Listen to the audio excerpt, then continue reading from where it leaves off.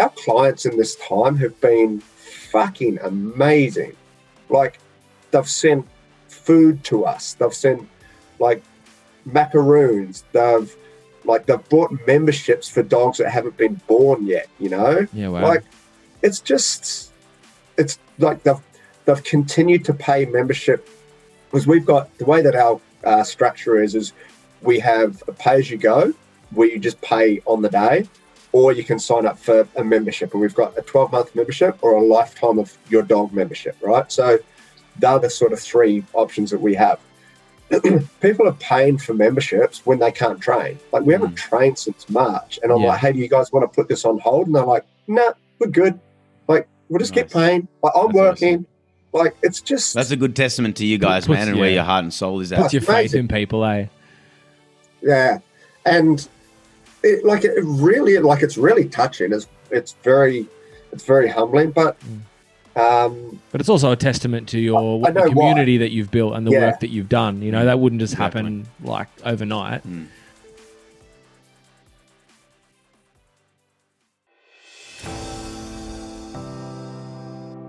Welcome to Life with Your Dog podcast.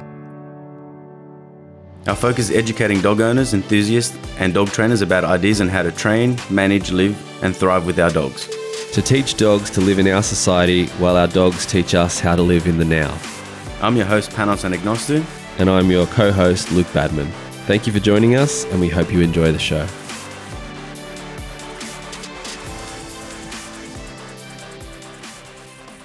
Welcome back to another episode of Life with Your Dog. We have a guest today, Brent. Good to have you on. How are you, brother? I'm really good, Panos, and nice to meet you too, Luke. That's it, bro. Yeah, I'm good, man. Kicking it down in Melbourne, so everything's going all right. Perfect. You know what? We're feeling it, because in Sydney we're kind of chilling as it's everyday life, and we're just chatting before we started recording. Is that obviously they've increased or extended the lockdown there, so it's good to see that you got a smile on your face and you're feeling positive, and it's all about perspective. Right? I was just saying before, so it's good to hear, bro. Yeah, it is, mate. Yeah, it's I think everybody in Melbourne's probably very much over it, but for me, it's very interesting. I've had a couple of clients. So I'm back dog grooming, which is really nice now. But I've had a couple of clients. One of my clients, she lost her husband in the middle of all of this, not from COVID, but through health issues. And he was an elderly guy. So she's now living alone. So, that was terrible for her. And one of my best mates, my jiu-jitsu coach, everyone goes through these different types of struggles and that sort of thing. So, my jiu-jitsu gym's been closed for a long time. Everyone's got different perspectives and different stories. So mine isn't more or worse than somebody else's. It's just our perspective and what we see from it, right? So, exactly. Yes, keep smiling through it, mate. But, we do what we can to make sure that mentally we stay okay and keep going from there. Love it. Tell us a little bit about yourself, how you got into dog training, and a little bit of your backstory. I'd love to hear it. The origin story. The origin story. Cool. So, growing up, we did have a dog as a family growing up, just our beautiful little golden retriever dog called Sally. So I spent a lot of time with her, to the point, this is in New Zealand. So there'd be, my camping trip where I'd want to go camping or whatever, I'd want to run away from home, would be me going out and jumping into the kennel with Sally and sleeping out there for the night. So, I had a really nice affiliation with her, and growing up with her, so she was our family dog. She lived for 15 years or something, so which was pretty amazing. And then I came to Australia. I'm a chef by trade, so I was a chef. Awesome, I know that. Came to Australia in 1996 from New Zealand, and cooked sort of around Queensland and that sort of thing, and then ended up settling in Noosa for a while. And I got a dog while I was there, and ended up going to a dog obedience school there with my dog. And I really enjoyed that. Like, it was fun. It was a great community. The training was pretty good. So I really enjoyed that. And when I left Queensland and came down to Melbourne, I wanted to do something different. So I had a look around and I thought, oh, look, there's this thing called the National Dog Trainers Federation course. So I'll do that and then I'll go off and just become a customs dog handler or something like that. I won't say there was a way that it was sold to me, but what I read into the blurb was do the course and you'll get a job training dogs. So started the course in January. I don't know what year. I continually forget. My wife, Kat, and we actually met on the NDTF course as well. So I think you're just starting it, aren't you? Yeah, you're just starting it, aren't you, Luke? I'm about to do my second block in like 2 weeks. I'll be there back with Glenn. Yeah. Yeah. So for all you people who are doing it and are single, just be careful. You might meet the love of your life on there, which I definitely did. So that was really cool. And then Kat and I finished the course together, and we didn't have any plans on opening up a dog obedience school. It wasn't what we were thinking at all. But the very, very big training school that was down here, they actually closed their doors. They just wrapped everything up. So there was a big hole in the market. So Kat and I sort of decided, all right, like, let's do it. Like, let's just start running dog training classes. And I think our first class, we had 7 people or something like that. And they were basically people that we just begged to come down, So we started with 7 for our first class, and we've kind of gradually got bigger and bigger and bigger from there. When was that, bro? Again, I think it was 2009, I think. Awesome. So about a decade you've been in the game. Yeah, full time. So and that's the Canine Company. That's the Canine Company, which is our business. So yeah, awesome. We're lucky enough in regards to the group obedience. So we do everything from group obedience to private consults to dog grooming. We run workshops and seminars and all those sorts of things too. We do some online mentoring, which has also been a lot of fun lately. So the first class we had 7, and then now when things are normal, we have 3 different locations. We run Monday nights, Saturdays, and Sundays. And, our Sunday location, which is our bigger location, we could easily have, 80 dogs turning up on a Sunday morning. So legit. Wow. It's it's a little bit bigger than when we first started. So and we've won Australian Dog Trainers of the Year a couple of times, which is really nice little award to get. So it's been good. It's a good journey so far. Yeah, totally. And you guys got heaps of merch and stuff as well available, and we saw your jumper there. Let's see it again. Yeah, this one. Well, it's funny. This one, it's called so They're All Good Dogs, Brent. So a really good mate of mine actually over in the States, Brandon. So he's a bloody good-looking guy. We call him Sweaty George Clooney. He's a good, very, very good-looking man. Cookie knows him really well also. So when we first went over to America for the IACP conference, Kat and I spent a lot of time with him, and Brandon's just this gorgeous 6'4" bloke with a LA accent, and he's really softly spoken. So we just hung out with him after the seminars, just drinking beers all night. So we really, really hit it off. And he was telling me about this Instagram page called Rate My Dog or Rate Your Dog or something like that. And they score every single dog 12 out of 10 or 13 out of 10 or something like that. And there was this comment, this guy sort of turned around and said, mate, if you're going to have a rating system, if you're going to do it out of 10, it needs to be out of 10. And the guys who were managing this post were basically just like, we can do what we want, they're all good dogs. Yeah. And he kept sitting there and saying, they're all good dogs. And he would just call this person by different names. Yeah. So it just made the bloke angrier and angrier. So Brandon was telling me about this, and he said, they're all good dogs, Brent. So when we went back the following year, he had this hoodie for me and he gave me that. So it's pretty cool. That's sick, good man. Bloke. Tell us a little bit about your own dogs and what you got now. So I have a little dog. Her name is Zia, also known as Puppy. So she's a 6-year-old Malinois. And we also, there was a dog that a lot of people knew who was our Rottweiler. His name was Zuka. We lost him in February. He didn't quite get to 10 years old, and we kind of lost him pretty quickly, actually. It kind of went downhill really quickly for him, which is a bit of a shame. And now we've got a new Rottweiler puppy who's around about 9 months. Around about 9 months now. And his name is Mr. Smith. And he's just an absolute sweetheart. So where'd the name come from? Kat wanted Smith. So kind of along the Will Smith, the actor. Mm-hmm. So a little bit of Will Smith and then a little bit of Smith & Wesson, the gun, right? So she's like, hedge my bets. It's just going to be Smith. So when I started to call him, I'll be like, Smith, it just didn't flow. So I added the Mr. part. So Mr. Smith it is now. So he's a gorgeous boy. He's super friendly. Like, he's stupid friendly, like he sees somebody 5, houses down. He's like, oh my God, look, they're walking towards me. They've got to be coming to see me. People on the other side of the road. So he's an absolute sweetheart of a boy. He's a little bit, we call him a little bit slow, like he's kind of a bit lazy, but he's a ripper of a dog. He's really nice. So we're having a lot of fun with him too.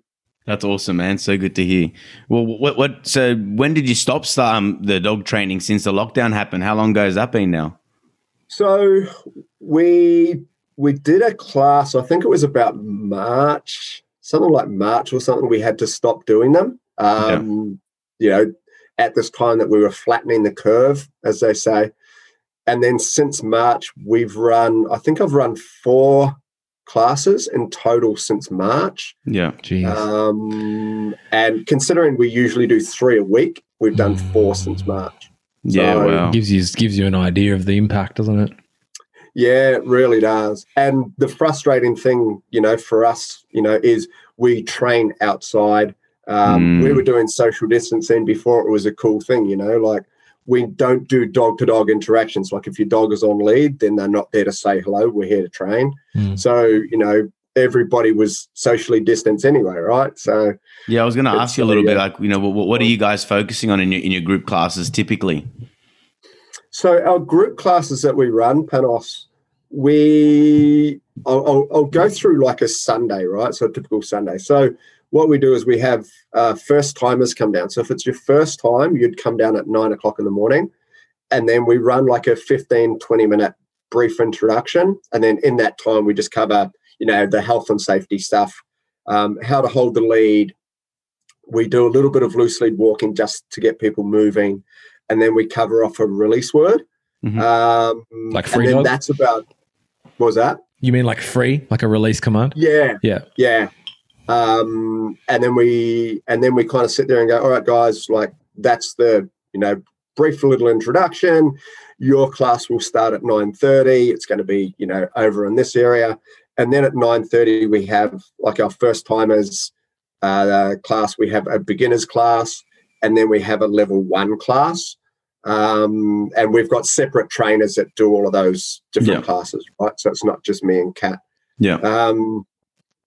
And then we cover, in our first timers, we will do, when they all come back, we'll go through loose lead walking again, because that's one of the things that most people want. Like everybody wants a dog that walks well on a lead, right? So do you reckon everyone wants that?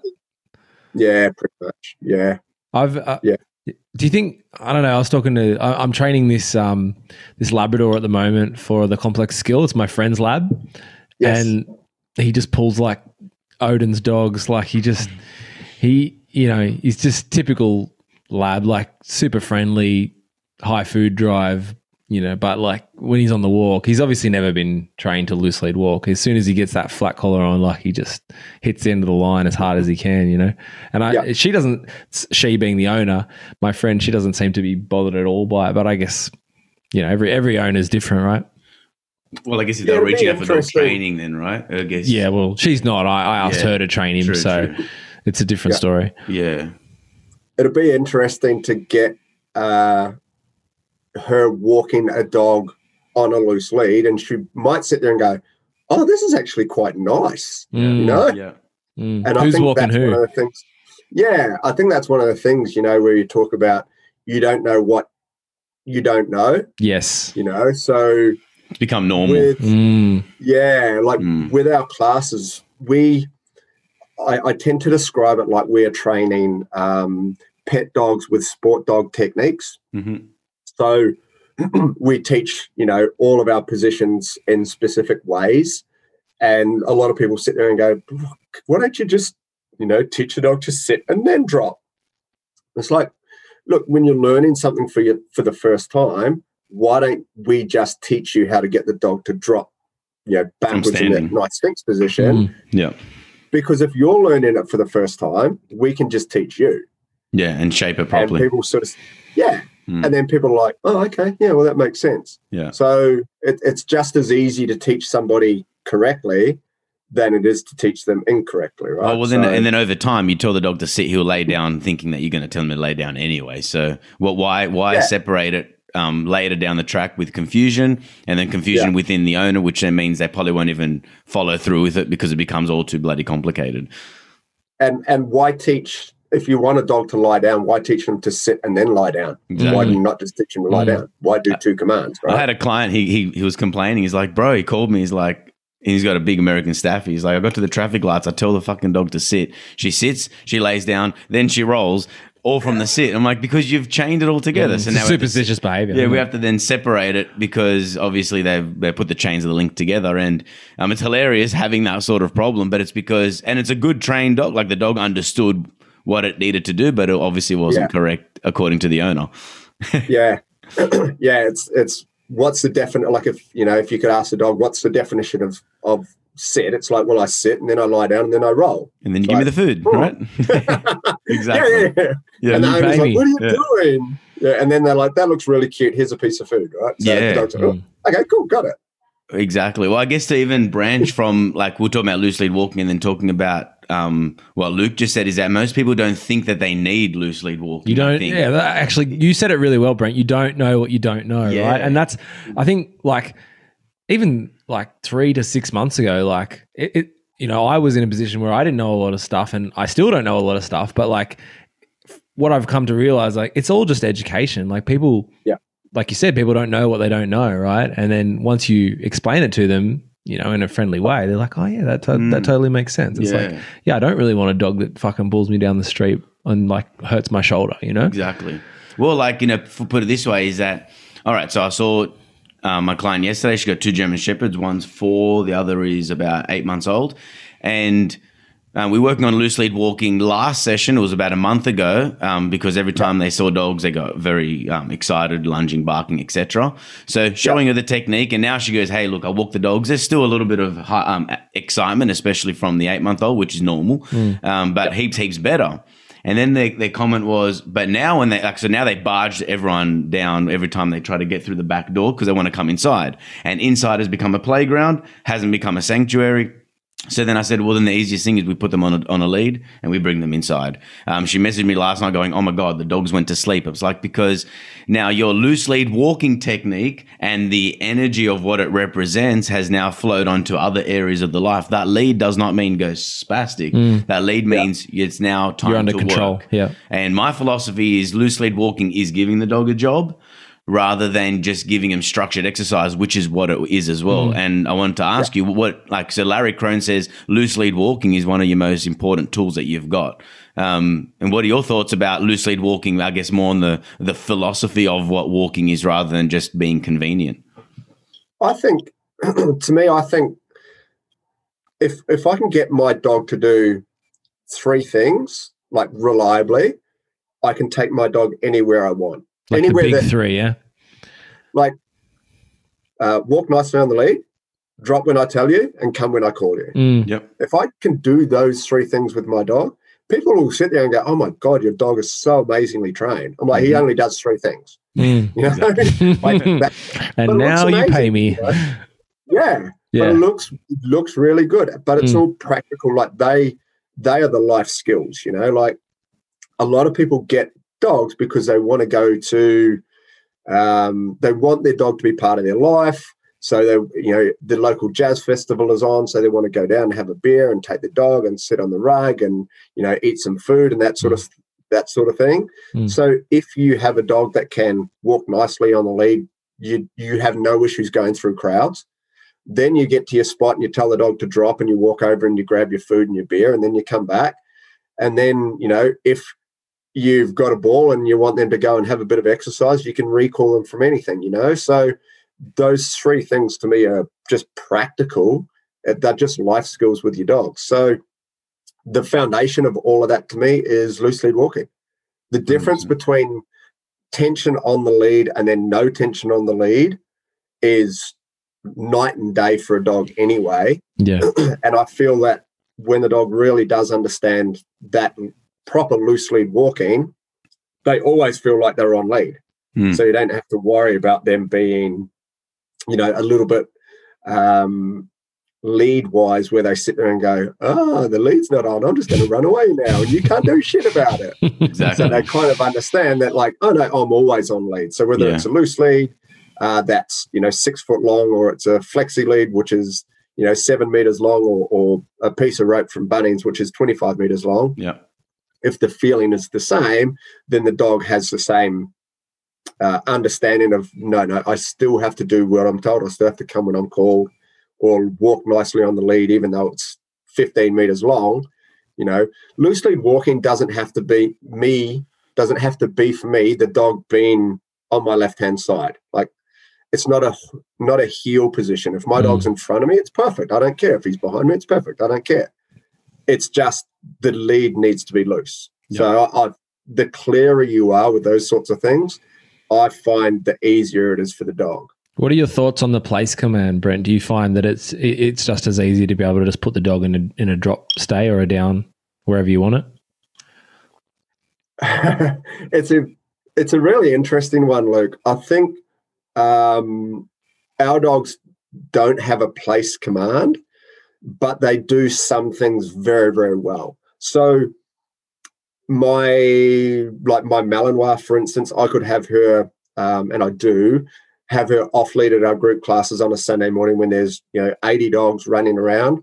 I'll get her out of the back of the ute. The ute is parked at the ground, the tailgate's down. I'd recall her out of the ute. She comes to me. I'll do a demo with whatever it is that I want her for specifically at that moment, and then I send her back to the ute.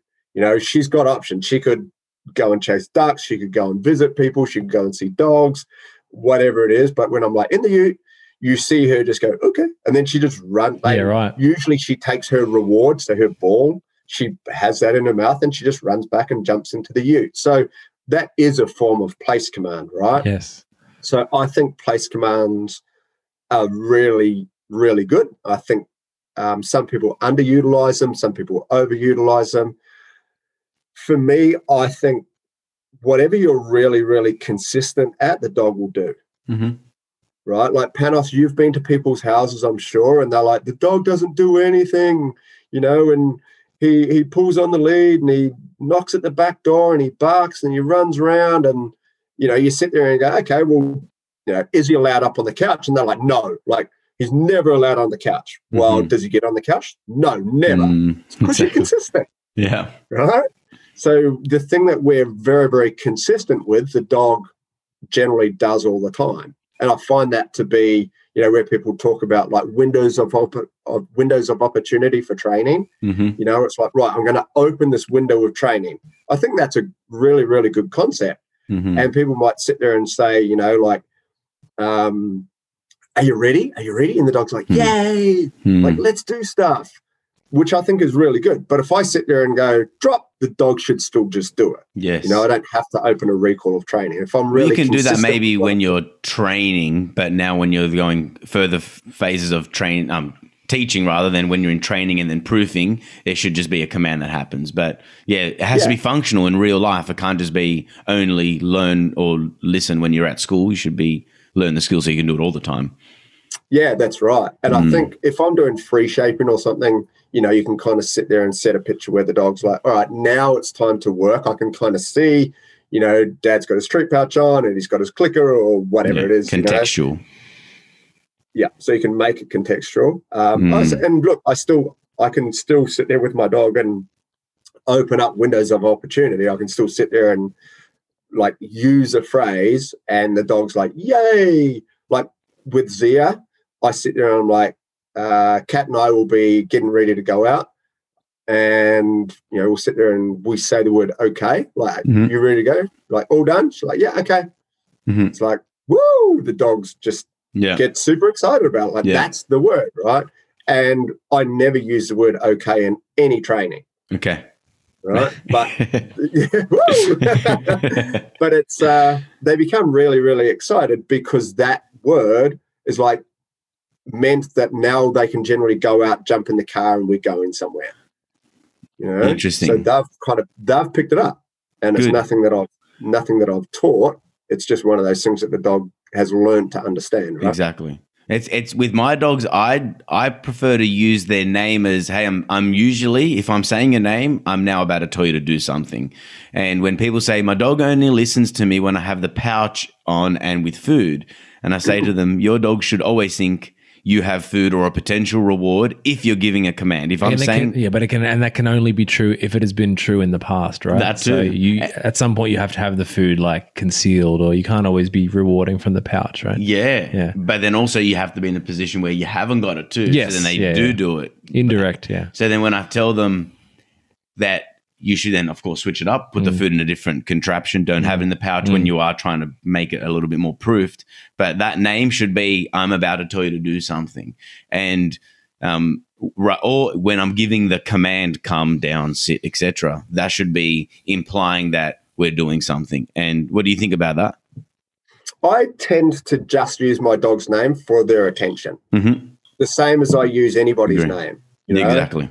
It's just for attention. But I would probably say 95% of the times I give my dog a command, it's just a command, and I never use their name. Okay.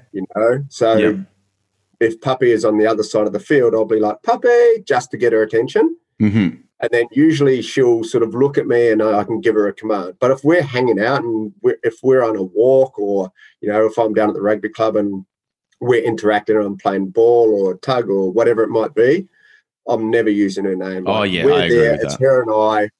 You've got her attention already. Why give the name? Yeah, we're already kind of there.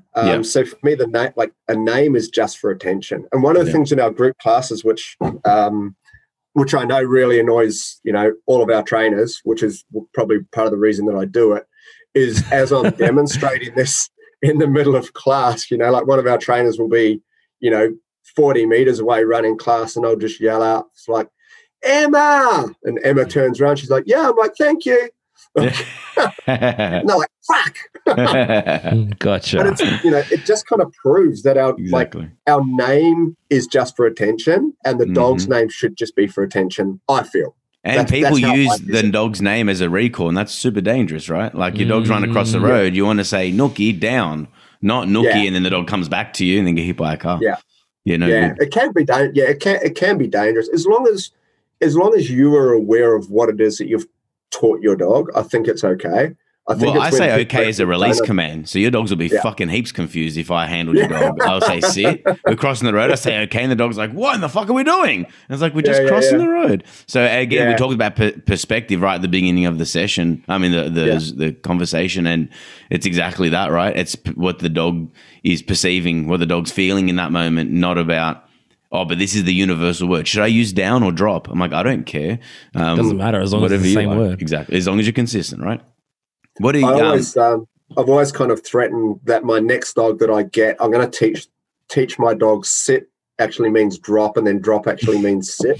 That's just to prove that the words don't matter. Of course, of course they don't. I had a client that I had to do teach. It in Swahili. Yeah, exactly. Yeah. I had to teach the dog all Turkish commands. So every time I went there, I had to remember every single word, which was a Turkish word for the command, and I think the dog obviously started understanding both, but it was confusing because it's not what's reflexive, right? It's interesting. Yeah. I already told Rach when we get our dog, I'm going to teach it in Japanese. Hectic. Yeah. That's sick. Yeah, it's perfect. Like and again, like our old boy Zuka, like most of his commands were in German. And with Mr. Smith, like Kat has kind of carried on, Platz, which is drop, and, she's sort of carried those sorts of commands on. It's more just to stop my idiot friends, screwing with the dog, really. Well, for us at work, it's we've spoken about this on the podcast before. Is that if I told Spades to come, his commands get poisoned. He's not coming to me. I have to say here because has been heard heaps. He's all the commands have been washed up. Talking about dogs. Go ahead. Go. Sorry, mate. One of the things that I love that my dog does is like she sits pretty, right? And she's offered this behavior for a long time, but when I trained it, or when I taught it, it was very, very highly reinforced. So it doesn't matter if I'm standing there with food or if I have nothing and she just wants attention, she'll do her little sit pretty. Yeah. And I called it Peasy. And Forrest Mickey, right? So Forrest and I are relatively, we're pretty good mates. So I would be hanging out with Forrest and we'd be training dogs or whatever, and he'd be catching a dog and, playing around, and he would always say Peasy. He's like, Peasy, like just mucking around. I'm like, what is that, man? Like, and he's just like, it's just a word that I made up that just flows really easily. Mm-hmm. So when I taught Puppy to sit pretty, I said, I'll name it Peasy. Mm-hmm. And everyone's like, what's Peasy? I'm like, it's just this word. Like, it means nothing. And they're like, but now so many of our clients have taught their dogs Peasy, and they're all like, sit pretty. It's like, Peasy. All these dogs sort of sit there like this, which is quite cool. But again, it's just doesn't matter, man. It could be purple monkey dishwasher as long as it's exactly. It's just the thing, right? We know then anyone who says Peasy is part of your cult, then, right? Yeah, yeah, absolutely. I'm big about dogs having a job, right? And especially our domestic dogs, and what we're teaching all of our clients is dog needs a job. If we don't give him any biological fulfillment, that's probably why they're an asshole living in your house. Is he an asshole or is it your fault? It's a perception. It's perspective, right?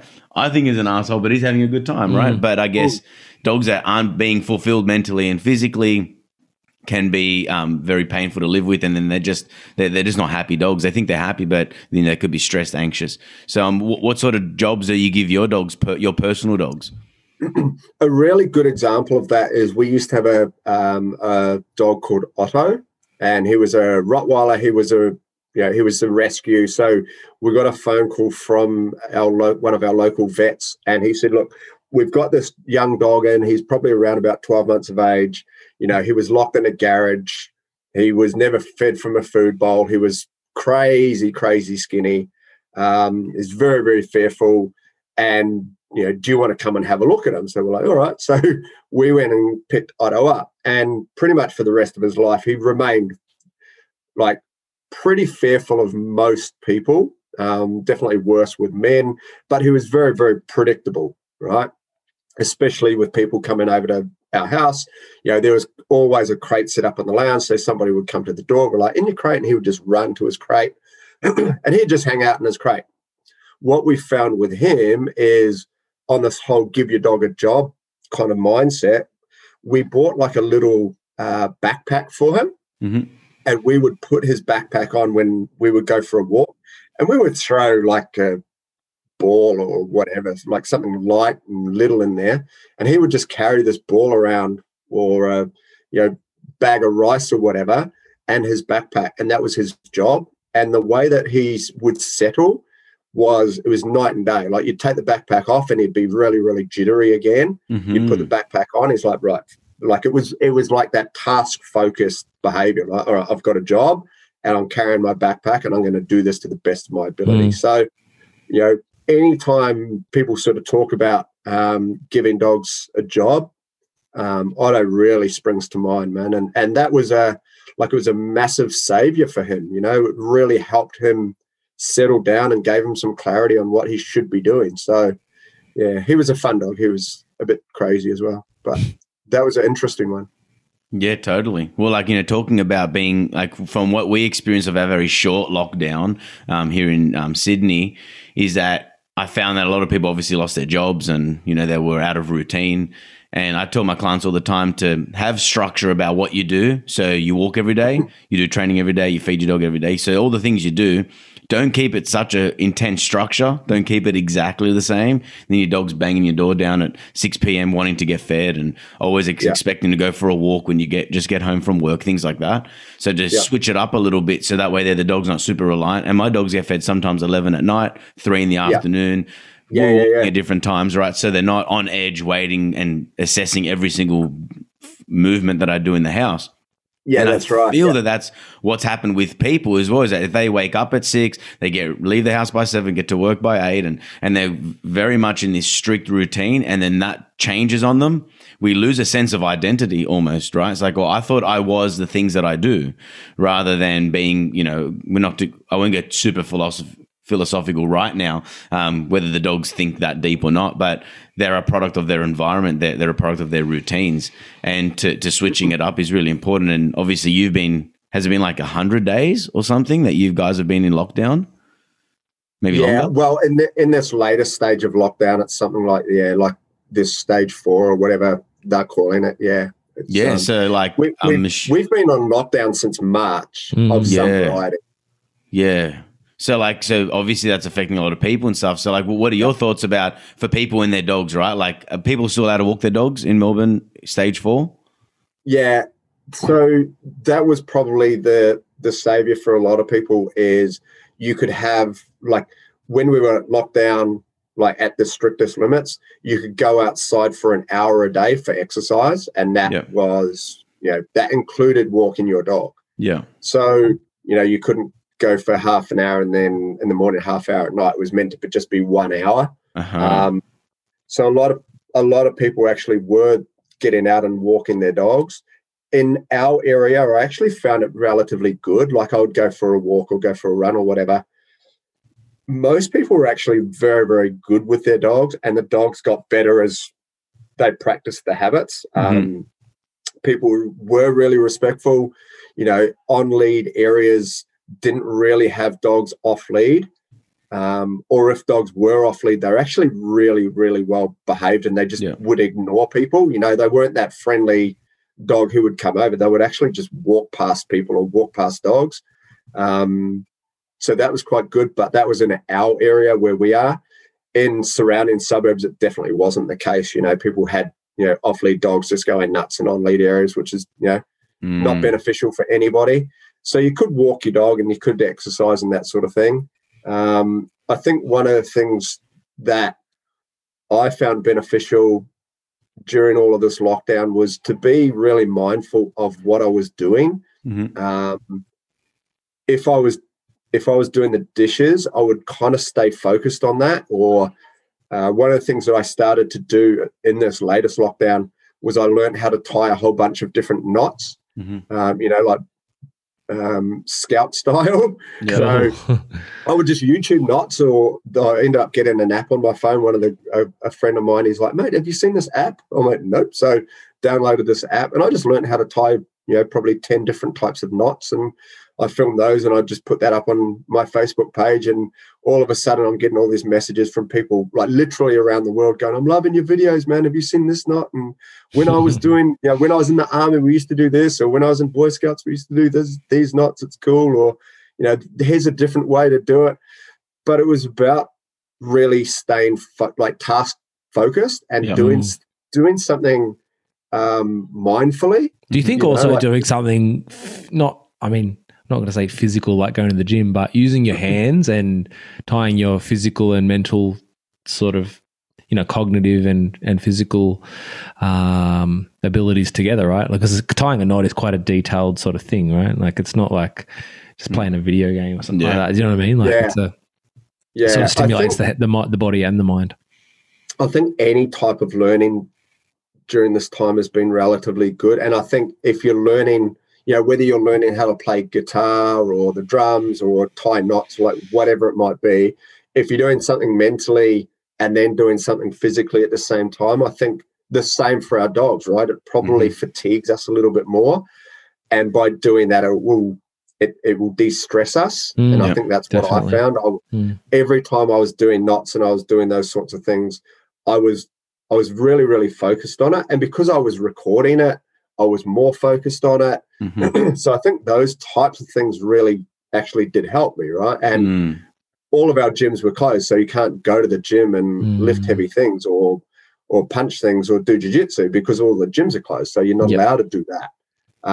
So combining something mentally with something physical, exactly what we were talking about in regards to giving our dogs jobs, I think that kind of placated some of the stress levels that that I was feeling anyway, right? So I think that was certainly a good thing for me.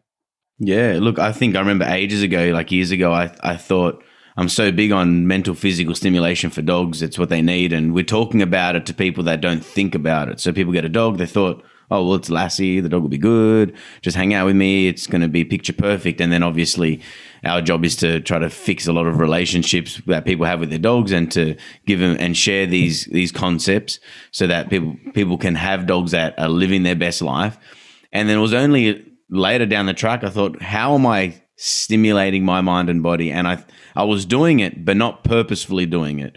And it sounds like here you've learnt the skills of how to fulfill a dog's needs biologically, and that you're now adapting those concepts into your own life now that you're fully, locked down at home, not allowed to fucking leave the house. It's ridiculous. So unnatural, but finding opportunities to obviously to rise to the occasion and make the most out of it. And that's what people should be doing with their dogs. They should be doing that with their dogs regardless and regularly without having to go to group class and things like that. We should be taking these lessons. And of course, hopefully through the podcast, people are listening to this and going, well, then why aren't we doing this with our dogs? But especially in times of need. Like there's times where I'll call Luke and I'm having a shit day and just need a brother to talk to. And he's like, bro, have you broken a sweat today? I'm like, fuck, I forgot. Get the heart going. Let's do that. And it's always better after. And I haven't gone to the gym in a long time, but I train at home and I have the luxury of. You don't have to go to the gym. Like if you've got your kettlebells or 100%. Mate, if you've got a 2x2 meter, 4 square meter thing, you can do 50 burpees or like just run on the spot, like just get the heart cranking. And exactly. You'll feel better. So important, and I did in the middle of all this, I did a couple of things. One of the things that I was doing a little while ago was I wanted to do 100 burpees in 10 minutes. So legit. that was an interesting, fun challenge. And I told him, mate, he's like, is it pretty hard? I went, well, I think it's pretty hard. Like I haven't quite done it. I think the highest I got was 94 or 95 or something like that. I used to be able to do 75 in 5 minutes, but there's no way I could do that now. That was a few years ago. So my mate Zach goes, I'm going to have a go. So nice. he punched him out in like 9 minutes 20 or something. I'm like, fuck, bro. But so there was that, and then I did the push-up challenge. Where a really good mate of mine, he messaged me. He's like, hey, bro, I'm doing the push-up challenge. Do you want in? I went, what is it? He's like, we're doing 3,200 and something push-ups or whatever. Over a couple of weeks. I'm like, mate, I haven't done like 1,000 push-ups in my life. But I'll do 1,000 in the next 2 weeks. And then I got the breakdown of it, and I'm like, oh my, like I've got to do like 100 and something every day. Jesus. Like, and then worked it out. And what they would do is that it was raising awareness for mental health. So, like the first day it was 124 because there's, 12.4% of people will have whatever, right? So they kind of broke it down. They did a really good job. But then there's days where you're doing like 235 push-ups, So I would get up every morning. I started to practice push-ups before this challenge because I'm like, I need to see if I can actually do push-ups, right? Yeah. And do them properly so you don't hurt yourself. And do them properly, and get your body used to it. So the first day, I think I did 50 or something like that. And then, the next day, I'm like, geez, I can't do any today. I'm so sore. But by the time it started, like I was enjoying it and punching them out. But I'd get up and I would just do sets of 20. And if I could do 60 before I left home to go to work, because this is when we were working as well. If I did 60, then I'd go to a client, then I'd do 20, then I'd go to another client, do another 20. So by the time I got home, I'm like, I'm either done or I've got 20 to do, So that's awesome. Doing something like that throughout the day kept me mentally focused. And as you say, mate, if you're doing something hard each day and working up a bit of a sweat, then it helps your brain for sure. Yeah. It clears stuff out, right? Totally. Discipline, like it's Jocko Willink's, discipline equals freedom. Love that one. But a new one I listened to on Joe Rogan with Mike Tyson, and Mike Tyson said, discipline is doing things that you hate, but do it as if you love it, and that's and that's so true. In terms of, motivating and manipulating behavior is everything that we do. And if we can just focus that towards ourselves, like we can learn so much from our practice with our dog training, because understand the fundamentals of behavior and how it works and we were talking just off air before was that, it can annoy us of how much conditioning is being used on us. And if you're aware of it, it annoys you. It may or may not work as well because you can maybe try to push against it, but it's happening through nature regardless. But if you can be aware of, okay, well, this is how I'm being broken down, whether it's by external factors or by internal factors, well, then how can I make it serve me, or how can I condition myself? And I swear we condition our son for sleeping. We put the sound machine on just before bed. Good night, bye bye. We do our prayers. Like it's a routine. So, and then I've practiced the art of settling a baby over the last year and a half almost. And now if he gets up in the middle of the night, just walking over and and just giving a little tap and just a quick little shh. A lot of the time, maybe not every time, but a lot of the times, boom, he's just clocked out. You can hear him sleeping again. And that's within like seconds. It's because of that conditioning. So then if we can understand, well, and then obviously bringing it back around to dogs and how there's a symbiotic relationship here is that, well, then condition your animals to do things, condition yourself to do things. And if you can do that by learning it through your dog, that's what I'm all about anyway, is that how can we make the connections? Most of us dog trainers, we hear so many other dog trainers say, I got into dogs because I don't like people. For me, I love people, and dogs can make our lives better. So then that's why I love to train dogs. I do love people better than dogs. Really, you're training people, aren't you? It's all people training, right? But you have to love dogs, and you should love the other side of the lead. Otherwise, what are you doing it all for? This is a question I love to ask my our guests if I have the chance. Is why do you love dogs? It's a good question, Panos. And for me, it's because they're the one thing that I've really seen that truly love unconditionally. Whether you're having an absolute shitty day, the dog doesn't care, and they're always happy to see you. It's that joke of, who loves you the most? Is it your wife or your dog? Well, lock them in the boot of the car for an hour and then open it and see who's happy to see you. Right? The dog is our dogs are just always there. They're always happy to see you. They always want to please you. And I think we can learn a shitload from having that mentality and living each day as if it's our last, trying to be better every time. That's sort of, to me, that's what dogs do, they're not focused.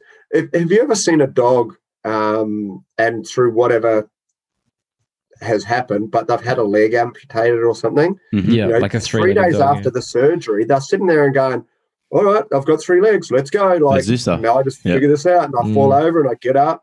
They don't feel sorry for themselves. Exactly. Whereas that's us, we need physical treatment. We need mental health for months or years or ongoing forever, whatever it might be. We kind of have this thing where as a dog just sits there and goes, okay, now I've got 3 legs. Cool, let's go.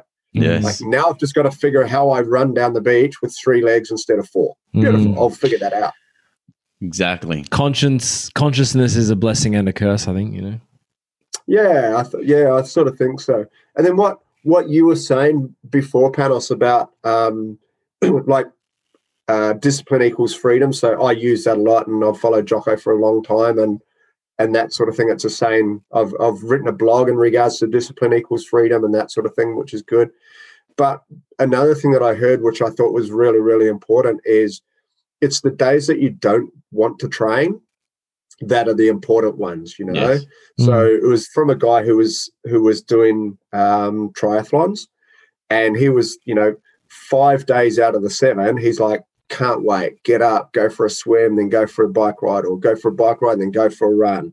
And then 2 days, he'll be like, kind of done a fair bit this week. Maybe I'll just bin it, maybe I won't do it. Or it's raining and it's cold. And then, it's those moments where you decide, I've got to do it.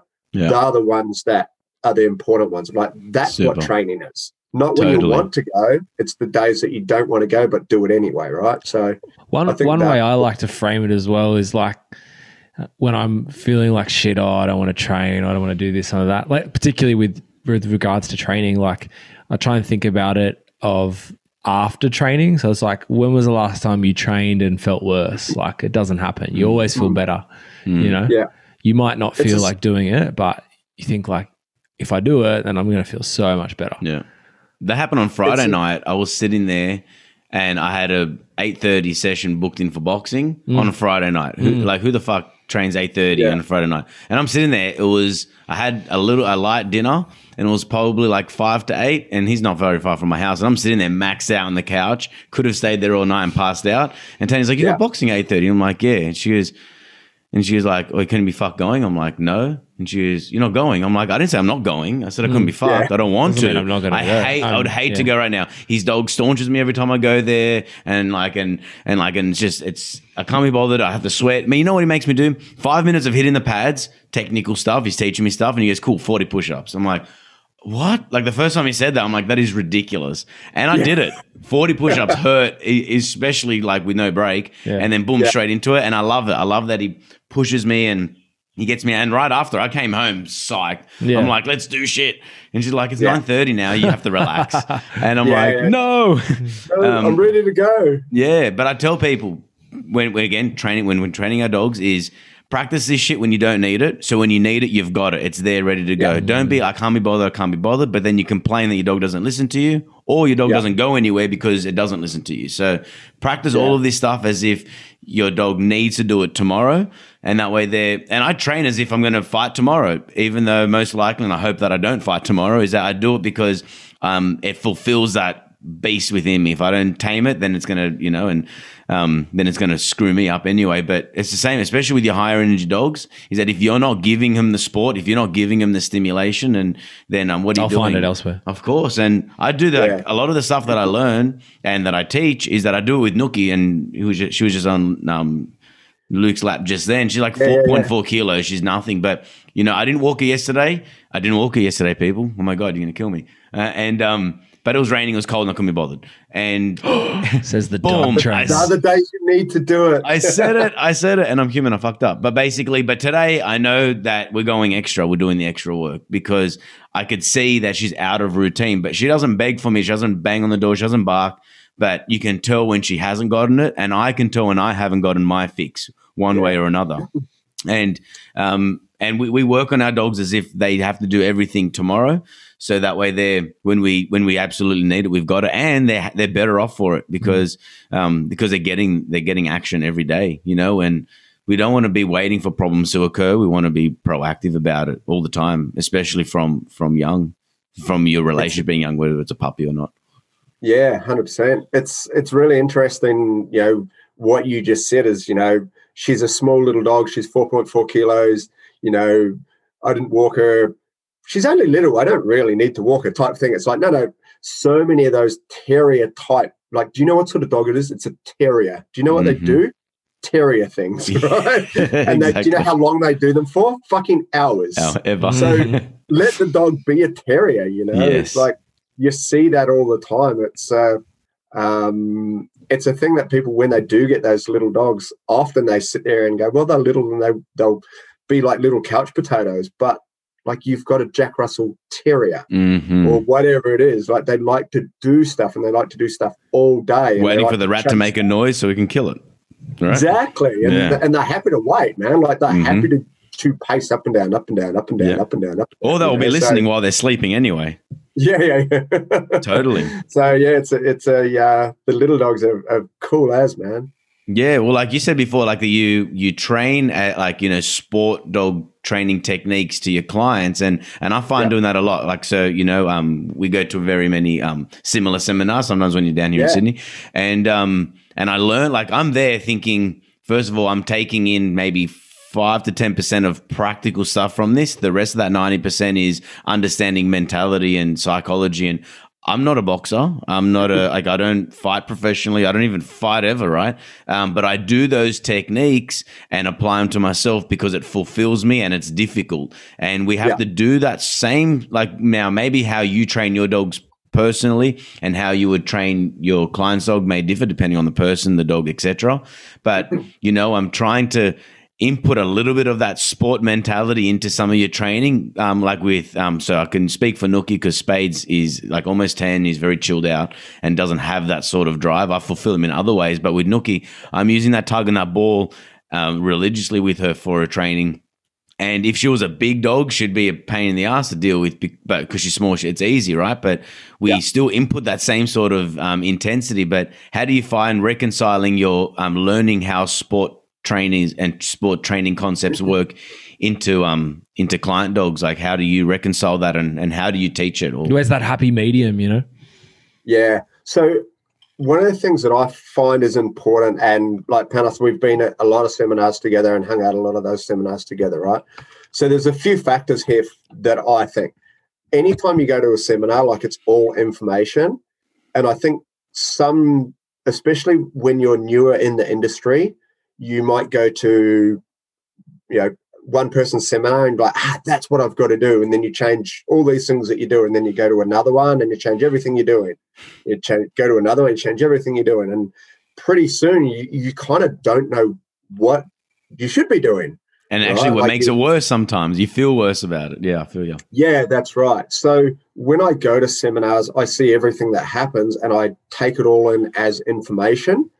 And then generally I come back, and in our group classes, I don't change anything, right?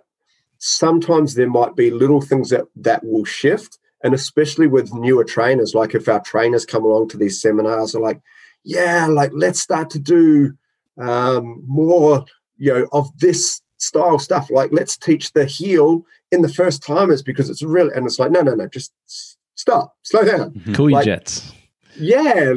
The important thing with pet dog trainers that I find that we have as clients is they don't care about a focused heel when they're starting. Can the dog sit? Can the dog drop? Will the dog come back to them? And can they walk nicely on the lead, right? So to me, that's the first stage. One of our clients, a lady called Brooke, she had a beautiful big Leon burger called Charlie. And Brooke said to me, like, this is how we're going to teach a drop. She's like, look, I don't care if he goes into Sphinx position. Like, it doesn't worry me. He's a large breed. He's going to fall onto his hip. And I went, well, is it an issue for you? And she's like, no. I said, look, we teach it this way because it's really easy. If it's not an issue for you, then don't worry about it. And Brooke's like, okay. I said, but just so you know, you might really enjoy training dogs and you might want to compete in like a dog sport, rally-o or something like that one day. And she's like, I don't think so. Like, I really enjoy them. There's a whole bunch of stuff I want to do, but I don't think so. I'm like, that's cool. Like, literally 6 months later, she's like, fuck, I want to do rally-o. And I go drop and he just falls over on his hip and he's lying like this. So she spent like the rest of Charlie's life trying to fix this like lazy drop, So that's one of those things in regards to when I say, we're doing sport dog training. Like, we teach them the sport dog techniques, but they don't have to compete. It's about, if they're learning something new, then teach them the best way to learn it, right? And that's for the dog and the person. So when we go to these seminars, I might take little bits and pieces away and then come back, and our advanced level, we will do it in our advanced levels. Yeah. I'll sit there and I'll go, all right, guys, let's play with this. And we also have, it's not just our trainers that actually come to seminars. Like, a lot of our clients now will go to seminars. Like, they really enjoy it. And we're lucky enough that with the culture of our club, like, we've got a whole bunch of people that go off and compete. And when they go off and compete, they generally win everything. So they'll go and do rally-o, or they'll go and do ANKC obedience, or whatever it is. So they go off and clean up because we've taught them the basics and the fundamentals so well. So if they're walking along and the dog is not pulling on the lead, then that's one thing they don't have to worry about. And they know the dog will come when they call them. They know they'll drop when they tell them. And we add distractions in our high levels like all the time. So when they're doing a group drop stay in an ANKC obedience trial, and there's a dog 20 meters away running around because it's off lead, our dogs don't care about it, right? Whereas a lot of other dogs will go, oh my God, I haven't seen this picture before. Whereas for us, it's normal. Exactly. So when we're going to these seminars and we're learning all of these new sorts of things, usually it's our advanced clients who are really, they're already really invested in their dogs. So we add the information to what they do, but it's not the whole seminar. It's Exactly. like, hey, I like that. That can work. Let's play with hand placement. Let's play with direct and indirect rewards and those sorts of things. And we play around with those sorts of things. But for a person, when it's in their first 1 to 10 weeks or even, 1 to 6 months, right? Like they don't care. Exactly right. They don't care about a really nice focused heel yet. But we start to set little patterns for them where they can develop those sorts of things. Exactly. Well, as a trainer, it keeps you sharp too, right? Like if you just stayed within your own echo chamber and just teaching people and never keeping yourself up to date, then you're always doing the same thing over and over again. And I do feel that, and even now, like, well, it's been a while since I've been a seminar, but coming back going, like I did it this way and then he said that way and blah, blah, blah. And then, it's those little niggling questions in your mind, isn't it? But over time you see, you know what? But then if you did a seminar and you explained all your techniques, then that same person who came to yours would be like, should I do it this way? That. So you have to have a level. And look, and I think about like if someone like a child 6 years old and you're going to teach them how to pass a ball, how about you teach them how to pass a ball in soccer, like a soccer style pass? Teach it to them as if a professional would have taught it or would teach their child, for example. Why go, hey, look, he passes like shit and it only takes an extra couple of seconds to fix a technique.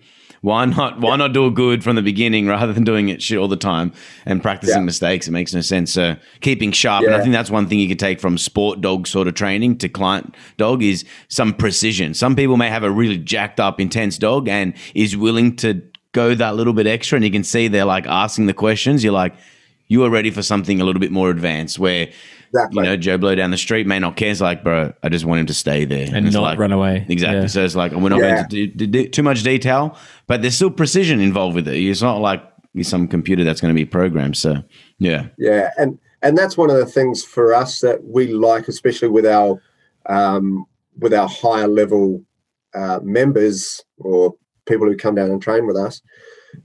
We get phone calls and they'll be having a problem at home or Facebook message or whatever. And they start to sit there and say like, okay, what would Brent tell me to do? Or what would Kat tell me to do? Or what would a trainer tell me? And as soon as they start to think like that, they figure it out. Yeah. Now you're thinking like a dog trainer. Mm-hmm. Right. And that's kind of what we want them to do. We want them to figure out how to train their dog, because there's always going to be something that pops up. For sure. Right. Like a dog gets injured or they need surgery and then now they can't quite do what they used to be doing, or they've got to take the dog back a few steps. It's like, okay, well, what can I do now? Mm-hmm. And when they start to sort of sit there and ask themselves those questions, instead of just calling us and going, oh, what do I do? It's like, what would Brent say? What would Kat say to me that I should do with my dog? And then they message and they go, hey, look, I asked myself this question. These are the answers that I came up with. What do you think? And we're like, perfect. Like, you've got it. Just Exactly. So I think that's where something like a seminar, and like I love learning, right? So if there's a seminar and I can get to it, I'm going, because you always learn stuff at seminars, right? Yeah. Part of it is catching up with people. So, when I come up to Sydney, I see all of the Sydney crew and I love it. Like it is it's my Sydney family, and it's awesome. I love hanging out with Cookie and Pat and you guys. The crew up there are amazing. So that's definitely a part of it. But a massive thing is the reason I've been to a lot of seminars and I've seen trainers multiple times is because it just helps solidify stuff in my head. Yeah. And then you hear things over and over and over and you get more depth to that knowledge. So, I think that ongoing learning, mate, is super important. 100%. I tell my clients all the time, like, and nothing against board and train or anything, is that you can do the board and train, teach all the basic commands, you get the dog, you keep it up, that's cool. one thing I would tell people, and you can see sometimes if they're getting a little bit distracted by something, is that, look, I'm trying to make you a dog trainer for your dog, so that way I'm trying to make my job obsolete, and I want you to not need me anymore. Like a good doctor, eh? Good doctor, The good priest, best doctor right? is you don't need them. Yes, you want to send these people away. I'm trying to politely get rid of you. Teach them to fish, eh? Exactly, 100%, and that's so important. Where some people want to hold the secrets, so then you keep coming back to me like a charlatan style thing, you know, and. You don't want that. You want to teach them how to think for themselves, how to understand what it is, and of course, as much to their own ability as they can. But I love that you said that, because it makes so much sense, and that's the real hard job. And if I want to get somebody on doing what I do, it's about understanding the human side of them understanding as much as it is the skills of dog training itself. Yeah, I think a big part of it, and you touched on it before too, Panos, where trainers sit there and say, I got into dogs because I don't like people. It's like, at the end of the day, if that's what you truly think, then go and do board and trains and work at a kennel. Exactly. And don't do handovers, right? Like, yes. Go do that. If that's the way you really feel, perfect. Like, there is a role for you. Exactly. But if you're doing private consults, like, we're teachers. At the end of the day, we're there to teach, and we're not teaching the dog, we're teaching the human. And you got to really love that. You got to love your client in a way of like, hey, this is because we're connecting, we're opening up. And I love some of the random conversations I have with my clients. If we're at the back end of our third session and we're walking back, it's 15 minutes to go, and we just start talking about shit. And it's like, hey, and after like 7 minutes of chatting, I go, hey, just so you know, this is the conversation we just had. You haven't been bothered by your dog. Your dog's following you. We stopped at the curb. Your dog sits. It's just a normal conversation. That's the point of all of this. It's not to be flashy and crazy and everything. It's about getting what it is that you want from your dog. And the point is, you may not even know what your dog actually wants or needs, or what you would like from your dog. But I'll show you. If you enjoy it, then that's cool. And it's so powerful. Yeah, that's kind of what we touched on earlier too, Luke. When we were saying you don't know what you don't know. Exactly. People. That's what we find in our beginners levels, as people start to do, and they get a little bit more, and then they get a little bit more. And I sit there and say to them, guys, go and put your dog away in the car or whatever, come back and watch our advanced level, because at this stage, you're just like, oh, look, my dog sits when I tell him, and then he drops and he comes back. Like, that's cool. Like, but go and look at what our advanced levels are doing. And they're like, oh, I didn't know I could teach my dog to do that. Like, yeah, like, these are the things that we do. And they're like, oh, and then that lights that little bit of a fire under them. And, we've had people who are now onto their third and fourth dogs that still come down and train with us, every Sunday, because they love like, I'm not really teaching them anything new, right? Some of these dogs are phenomenal dogs, but they're coming down just to hang out with us and with their friends, right? Yeah, it's a social thing. Now it's a community. Yeah. So that to me is something that we're really proud of, that we've created, is this community around dog training. And there's no bitchiness. Like, nobody comes down and argues. There's no fights. There's no bagging of other people or trainers or anything like that. Like, we just don't stand for it. It's like, it's not what we want. It's funny, because off mic, we were talking before we started recording this, we were talking about, social media and that, and the reason that you saying, you deleted Facebook off your phone. And like, personally, I don't use social media at all like, it's what I mean personally. Like, we've got socials for the podcast and that. And, when I start my business, I'll have it surely for that. But, like, that's the biggest thing about social media in the terms of the negative aspect, is that you're just having these people having these sort of ridiculous arguments and putting stuff out there that they would probably never say to someone face to face. And it's just so, like, we're not evolved for that. We've got these like incredibly powerful, computers and social networks that just totally outmaneuver and overpower our basically, our brains that haven't evolved in the last 10, 20,000 years, Yeah. I think that's one of the things, Luke, with our group class and with the culture of our group class and all those sorts of things. Like, they all care. I think that's one of the things that's really, really important. Like, they actually care. They care about their dog, and they care about each other, and they care about our business. Like, our clients in this time have been fucking amazing. Like, they've sent food to us. They've sent like macaroons. They've bought memberships for dogs that haven't been born yet, you know? Yeah, wow. Like, it's like they've continued to pay membership, because we've got, the way that our structure is we have a pay-as-you-go where you just pay on the day, or you can sign up for a membership. And we've got a 12-month membership or a lifetime of your dog membership, right? So they're the sort of three options that we have. People are paying for memberships when they can't train. Like, we haven't trained since March. And I'm like, hey, do you guys want to put this on hold? And they're like, nah, we're good. Like, we'll just keep paying. Like, I'm That's working. awesome. Like, it's just... That's a good testament to you guys, man, and where your heart and soul is at. Puts your faith in people, eh? Yeah. And it's really touching. It's very humbling, but but it's also a testament to the community that you've built and the work that you've done. You know, that wouldn't just happen like overnight. No. Like, we had a lady come down. This is quite a few years ago now. She came down on Sunday and she rocked up to train. She had this beautiful boxer, so she's rocked up and she walked over to Kat, and paid her money, and she walked over to Kat and she's like, I lost my husband on Friday. Yeah, right. Like, what? It's like, well, why are you here? She's like, I had to come down. This is my community. Yeah, I need to hang out. Yeah. No, wow, man. That sort of thing means a lot, you know. That's crazy. Yeah, 100%. It's cool. It's so cool. So Exactly. yeah, we're really lucky with the community we have and what we've cultivated and the people that we attract too, right? So yeah, we're super lucky. No issue. Well, it's as we've been saying, it's an extension from where you guys have started and why you started in the first place, and you'll see that as a reflection of it. So that's awesome. What are you guys doing with your clients now? Are you giving them, like, what advice have you been giving them? Or like what could online you give stuff them? or Mate, in all honesty, I think I've been bloody terrible at keeping up on our clients. Like, we put some stuff on our Facebook page, but I've really struggled with it. I've reached out to a lot of people and just sort of said, mate, how you going? Is everything all right? Anything we can do? But it's actually something I've kind of struggled with.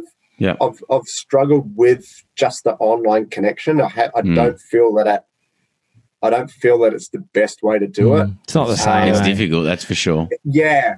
Like, I enjoy people, and I enjoy the group classes that I do run. Like, I love those. So doing something online has been really hard. What I have done is I've developed an online training course, which has gone really well. That's been awesome. One of our clients jumped on this Facebook page, and it's all about tricks. So teaching your dog tricks. And then she messaged all of our clients like, jump on this page, like, you get a novice, an intermediate, an advanced, and whatever I can't remember, trick title, right? And they messaged me and they're like, why don't you do it? I'm like, fuck yes. Like, I'm going to do that. So that's been something totally away from our business. It's someone else's business. And that's available now as an online course? My course is. So I've got a course which is Group Class Mastery. Nice. But this tricks one is another lady's business, Australian All-Stars Tricks or something like that. So all of our clients are going, hey, let's do something, like, let's train our dogs. So we're all putting these videos up about dogs. Nice. Like, that to me is really cool. We don't have the thing of you have to train with us, and if you want to go to another club, then fuck you. We sit there and go and see what they're doing. Yeah. Like, if you want to go and do Rallyo, go and do Rallyo. If you want to go and do ANKC, go and do that. If you want to go and do tricks, go and do that. This is what we do. Yeah. But they all come back and they all train with us. So this whole tricks thing that we've been doing online, because it's just online stuff through a Facebook page, like, that's been awesome. Exactly. But in regards to looking after my clients, like, man, I think, to be honest, I've been pretty shit with it. That's all right. Well, if any of them are listening, I'm sure you know that they love you and support you, and they're probably going to be listening to the episode. So, what advice would you give everybody that's in lockdown or even are in difficult times? What should people be doing if they are limited with social exposure and leaving the house and things With like the dogs, that? yeah. What should they be doing with their dogs? I think doing something like just trick training, just playing around with tricks is awesome. Yeah. Because you can't, as you're teaching your dog, there shouldn't be frustration because the dogs are learning new things and it should just be fun. And the trick can be anything, right? Like I taught my Malinois to go over. We've got these doggy doorbells, and they're like the button's about this big on them, the big yellow button, and then the doorbell has like 40 different like ringtones, like it's happy birthday or it's like all these stupid different random songs that it plays. So I taught her to, one of the things was go over and press a button, so she'd go and do that. I've taught her to lie down and roll over, which is the slowest thing you've ever seen in your life. But, so it was just all of these new things just to teach. And love it. That's the whole thing of the relationship. Like we're really big on the relationship that you have with your dog. So Kat talks about it as dating and dogs. And I think that's a really, really good way to put it, where if you're out with your dog, are you invested in what's happening right now with your dog, or are you walking along the street like, on your phone, not caring about your dog, those sorts of things. That's my bugbear. Yep. So spend that time with your dog, but make it fun. Yeah. And don't put pressure on. Like that was the whole thing in regards to this trick training stuff. It's like, don't put pressure on yourself, and don't put pressure on your dog. Like just have some fun and just learn something new, like teach your dog something new. And it could be something super basic. It might be sit pretty. It could be the peasy, right? So teach that. But there's a lot of ways to teach dogs tricks. So do that. Just have fun with them. I think that certainly helped me. And then filming it. Yeah. Just filming the stuff that you're doing. We talk about it all the time of filming, like film a training session. And then I've done that a lot with dogs. And then doing Brazilian Jiu-Jitsu, start to film me doing Jiu-Jitsu. And I'm like, oh, my God, that's terrible. That's what I'm doing? I think I'm looking like an athlete, right? But apparently I'm not. So Helio Gracie it would be the here. same with boxing, right? Like look at how far your boxing has come. If you film a session of you hitting the bag and then you film it in 3 months' time or something, like it's going to be vastly different. So even with self-recognition too, and also for self improvement and to give yourself criticism. And doing that with my dog training, I see just little things. I'm like, why are you doing that? I remember putting a video up a few years ago, and I can't remember what it was, but I had Puppy and I marked it, and then I was feeding, right? And Pat Stewart messaged me. He's like, bro, why are you feeding and marking at the same time? I'm like, not. He's like, you are. I'm like, fucking not, mate. Like, you go click and then food, right? He's like, what's your video? And I went, all right. I will. Oh, yeah. 100%. I'm like, food, yes. Exactly. So, but if you would ask me, and Pat did, I'm like, mate, no the camera way. doesn't lie. Camera doesn't lie, right? So it's these little things that can happen that you're not aware of. But same as the dog, bro. The dog doesn't lie. Exactly.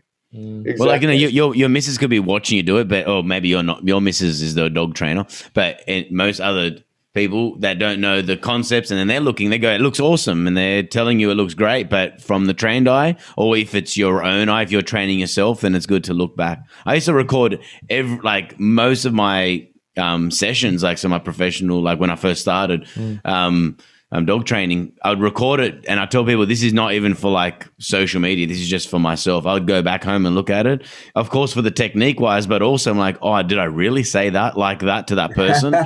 What an asshole am I, dickhead? So how do you know that? Because you're in the middle, like, hey, stop it. What's wrong with you? I would say something like that, and I'm like, oh my god, I shouldn't say that. So, but yeah, you should be able to look back on yourself, and that can make the training a little bit more fun. If you are at home and you're bummed out because you can't leave 1 hour a day of walking, it's ridiculous. And but to do that may bring a bit more spice to your training. So that's pretty good advice, man. I think it's do something with your dog that you enjoy, and it might be just getting up in the morning and sitting on the back deck and having a coffee with your dog. Just do that. Yeah, but make it about the relationship that you're having with your dog. So remember why you love them. Yeah, remember why you got them. Yeah, right. And I think also remember why you got them, and remember what it is that you wanted to do with this dream dog, right? Before you get your dog, what is it? I want to take my dog everywhere and go to the beach. It's like, well, cool. Start to work towards having that dream. Yeah, I love that. That's good. I think that's important. That is awesome.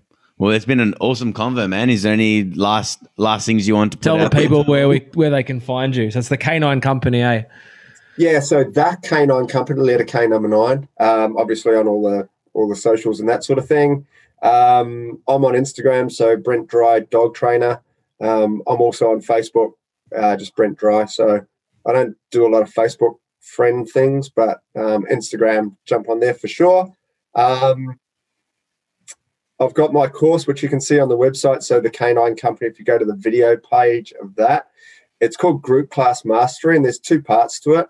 So the first part is I've done it for pet dog trainers, so you can just learn how to train,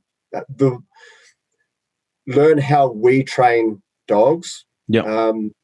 Tiger Woods, who's obviously an amazing golf player, he brought out a book years ago, and it was called How I Play Golf. And people are sitting there and going, "That's not a golf tutorial book." He's like, "No, it's how I play golf." Yes, right. It's not technically perfect, but this is how I do it. Yeah. So that was kind of the basis of the course. Like, this is how we train dogs in a group class setting. Nice. And then the other part of that is I did a professional page or a professional video for people who would like to actually learn how to run group classes. And I go through all of that. So I break down, how we started our group classes, what you need, things to think about, what equipment, and all of those sorts of things as well. So I've had some really cool feedback on those from a couple of people, especially a few overseas, which has been really nice. So, well, bro, you just sold it, and when I'm getting home, I'm buying the course, man. Check it out, man. It's good. I'm really proud of it, and I use my puppy. So I used Puppy, yeah, and I also used Mr. Smith, who was a puppy, right? So nice. I started filming. So it's legit. You filmed it with a dog in the process of actually learning stuff, not like having a dog that already knew stuff and then was like, "This is how you do it," but the dog already knows it. Yeah, and you see the ones, like for instance, teaching him how to drop. You see the ones where he's like, the shit ones. I don't know how to follow a lure. I'm not sure what you're doing, So, and then you see how we deal with those sorts of things. So I'm proud of it. I'm really That's awesome, man. Sounds awesome. The other thing for me is I've also learned a little bit about video editing. So that's been handy through all this. It's a good skill to have, too. Legit. It's been fun. Totally. Well, bro, it's been a freaking awesome conversation, and I'm good to get to know you a little bit deeper as well. And hope everyone that's listening is enjoying the episode. So so go check out the K9 Club. Did I just say the K9 Club? Sorry, the K9 Company. Pretend I didn't even say that. My bad. Sunday afternoon. But no, man, lots of love to you and to Kat, and keep up the good work and stay strong in these hard times, And if you need a brother to talk to, you got 2 right here. Thanks, guys. I really appreciate it. Thanks for having me on. I've been listening. I've been binging actually over the last week while I've been working. And you guys have put out some really, really good episodes. I really enjoyed the one with Scotty McGuinness. Oh, yeah. that was excellent. But some of the ones where you guys are hanging out and talking, like I've really enjoyed them. It's funny actually when you mentioned Thanks, before talking about focusing on like just having fun in terms of like trick training and stuff with your dog. That when you said that, it reminded me of when we were talking to Scotty, and he was talking about how they teach people to just like hang out and just like train your dog while you're just having a beer kind of thing. And it's like keep it. I guess it's that like KISS principle. Keep it simple. Like the program that you can adhere to is the sort of less than perfect one that you will actually do is better than the perfect one that you never do. Do you know what I mean? Like, so bring it down to a level where people can actually get amongst it and sink their teeth into it. Yeah, no, definitely. Yeah, absolutely. Yeah, I agree with that 100%. And I think that's one of the cool things that Scotty's actually brought to the industry. And I know you guys kind of spoke pretty in depth on that podcast with Scott, where you're talking about his trick stuff that he does, and the film editing and all that sort of stuff, like his social media work that he puts out it's very, very well done. It's really awesome. Creative, and it's colorful and it's bright. So I think that's one of the things with podcasts like this, getting the information out, it's starting to become really accessible. So there's no excuse for people to not be learning new stuff. And then with the stuff that you guys are putting out, we have the opportunities to learn from you guys. And Luke, I'm interested to follow your journey over the next few months and that sort of thing, and see how you end up in the dog world, because it's a good place to be, man. Like, if a lot of people bag it, but if you use it for good, the same with social media, use it for good, man. Yeah, exactly. It's a freaking cool place. It's funny, talking about filming stuff. I've been filming everything that I'm doing with the Labrador. So not so much like I'm teaching him the complex skill, and that's really a game of millimeters. So I film some of that stuff, but the owner was telling me, like, she had an incident at the dog park. Surprise, surprise. He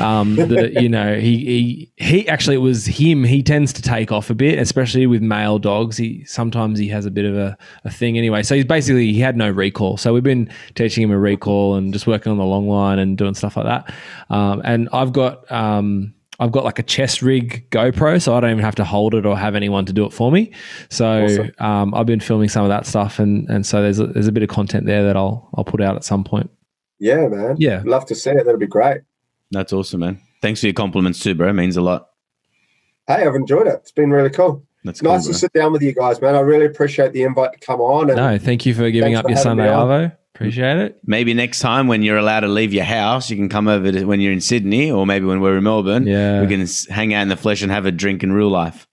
Mate, I'd love it. Sounds perfect to me. Likewise. When seminars and that are back on, that'll be cool. Yeah, it'll be good times. Yeah. Bring them back. Yeah, for sure. Can't wait. It'll happen. We'll be back. That's it, mate. Definitely. It's around the corner. You stay strong, bro. And good chat, man. Have a good night. Thanks, guys. See you, bro.